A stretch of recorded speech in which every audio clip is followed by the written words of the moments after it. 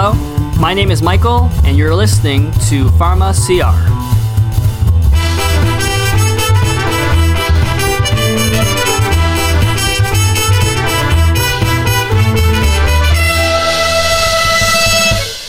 The intended audience of this program is healthcare professionals.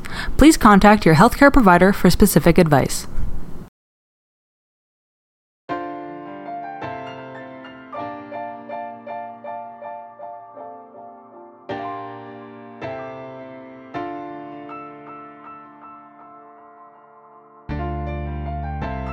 Hi, you're listening to another episode of Pharma CR. My name is Stephanie, and today I'll be doing this episode alongside Michael.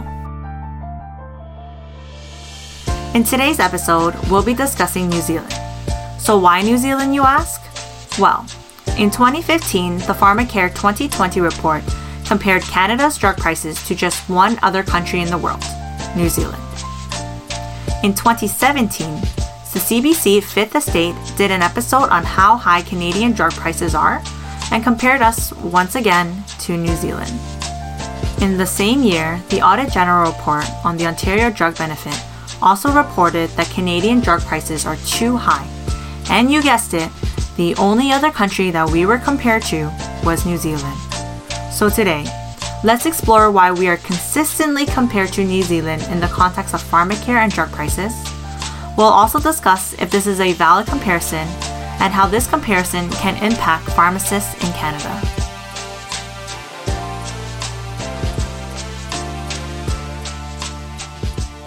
First, let's try to understand how the New Zealand system works. At this point, we would like to thank those New Zealand pharmacists who talked to us to help us understand their system. Thank you. In New Zealand, they have a national pharmacare program that covers medications for all citizens. So if you get a prescription for a medication, you would go to your pharmacy and pay a $5 copay, and that's it. Regardless of the actual cost of the medication, New Zealanders pay only $5. In addition, if your family has spent $100 cumulative for the year, you will be exempt from the copayment for the rest of the year. So how are they able to achieve this?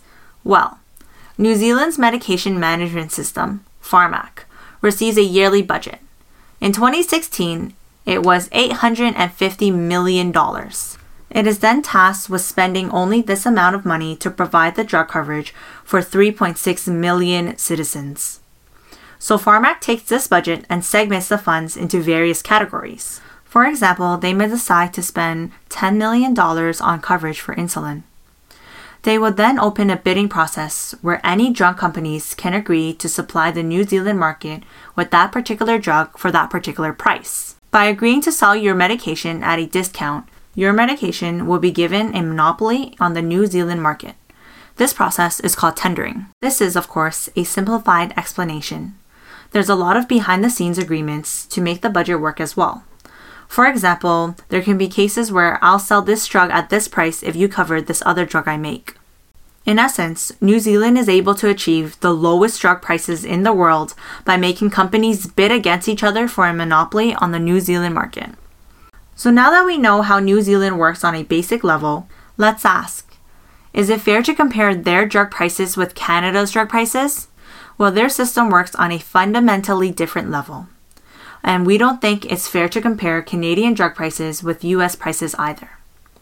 There are a few other things to consider when making this comparison. 1. New Zealand is a small country with approximately 10% of Canada's population. New Zealand relies on a small market and the only market that negotiates medications in this way. Drug companies are more likely to be able to meet PHARMAC's price point by selling medications that are not as popular elsewhere. If more countries were to employ tendering, the discounts on medications may not be as significant, since these countries would begin competing against each other for these agreements. 2.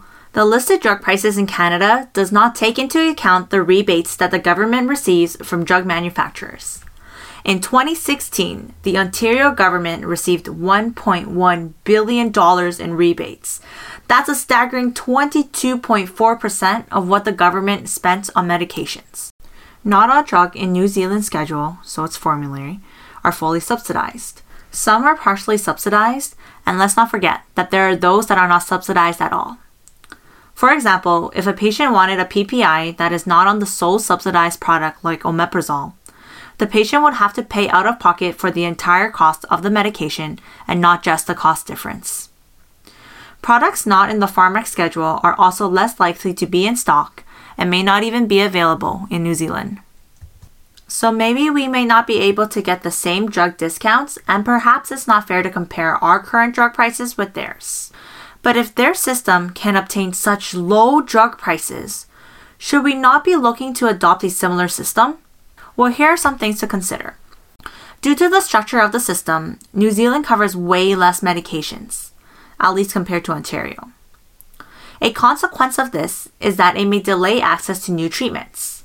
Let's take, for example, SGLT2 inhibitors. In Ontario, they are covered and are a class of medications that are commonly dispensed. In New Zealand, however, none of these SGLT2 inhibitors are covered.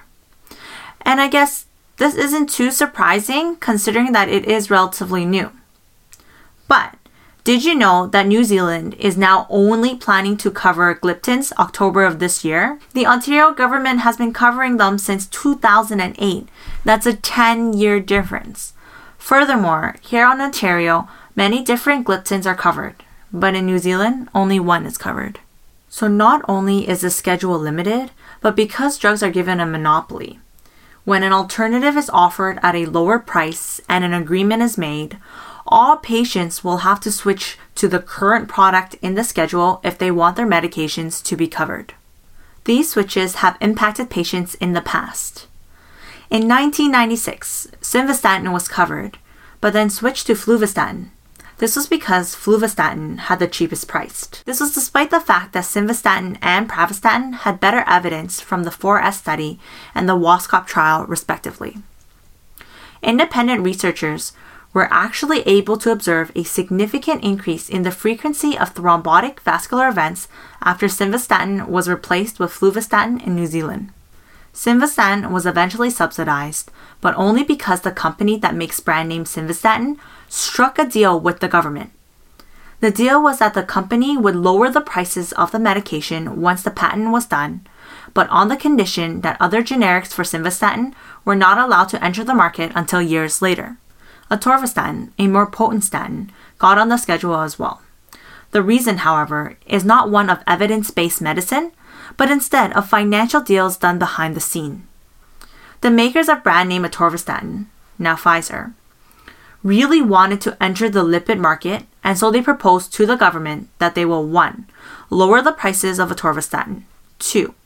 Have a capped budget for atorvastatin, so this meant that any cost above the set budget, the company, and not the government, would absorb the cost. And 3. They said they would do cross-subsidization, whereby they would lower not only their lipid drug atorvastatin, they would also lower their ACE inhibitor drug, cilazapril.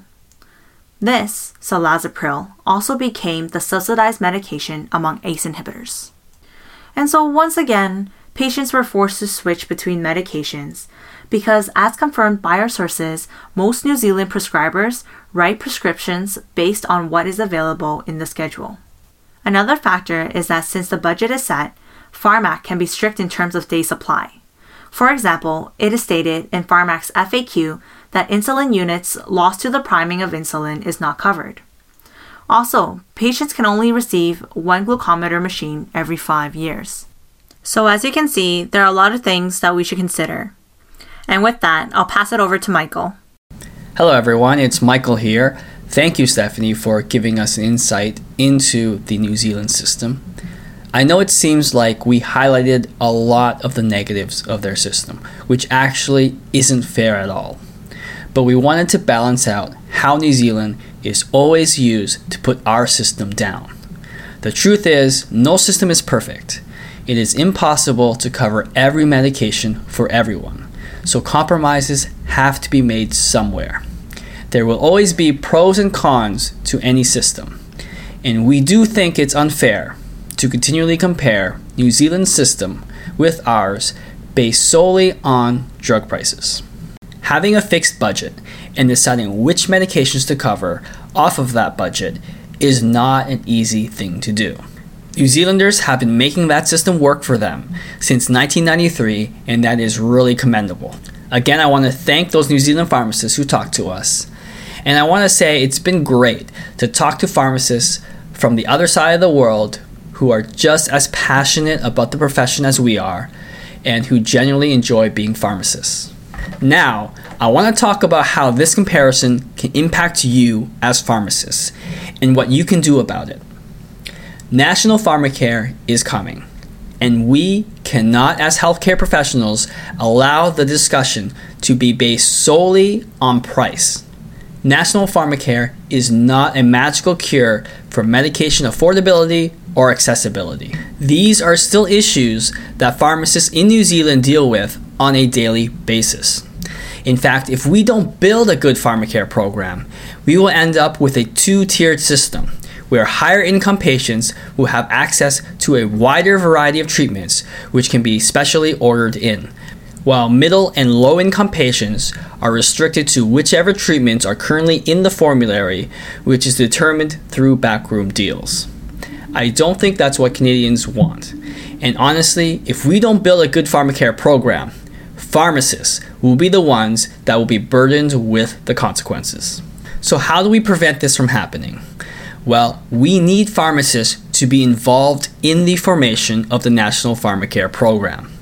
We are frontline healthcare professionals who balance evidence-based treatments with accessibility on a daily basis. For example, I think if pharmacists were allowed to help shape the formulary, we might be able to advocate for the inclusion of low-dose aspirin. In New Zealand, Pharmac covers aspirin 100 milligrams for their patients.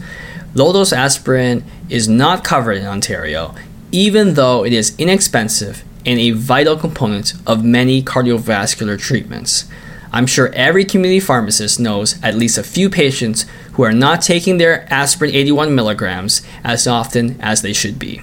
Pharmacists need to be involved to advocate for patients and to ensure that the formulary will reflect the latest in evidence-based medicine. National Pharmacare is such a tremendously complex issue that will affect both pharmacists and patients in so many ways. For this episode, we didn't touch on the issue of economic viability or potential transparency issues.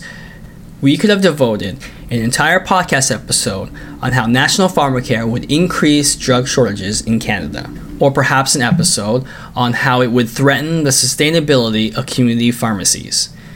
Both of these issues are huge concerns in New Zealand. Or perhaps we could have done an episode on how even New Zealand's own generic drug companies are not able to meet Pharmac's stringent price points and must survive by exporting their products elsewhere, and how National Pharmacare can similarly hurt the pharmaceutical industry in Canada. Currently, there is no pharmacist representative on the Pharmacare Committee. In fact, the healthcare professional representative is a surgeon who may not have as much experience treating the chronic conditions where affordability is a concern. In Ontario, we saw how rushed medication policy can have unintended consequences when the implementation of OHIP Plus caused many patients to lose their drug coverage on items that used to be covered under their private plans. This, of course, could have easily been prevented if pharmacists were consulted. I think one of the key reasons the New Zealand system is able to work is because Pharmac communicates very regularly with its pharmacists. National Pharmacare is a massive undertaking, and the government needs to include pharmacists in the discussion. On that note, we encourage all pharmacists to please voice your opinions by Friday, September the 28th, as the government is accepting comments on National Pharmacare. Again, since National Pharmacare is such a complex issue, if you don't know what to comment on, just tell the government to please include pharmacists in the process. We will put a link to the website where you can submit your comments in our podcast description. Thanks again to Stephanie for her work on this episode, and thank you for listening.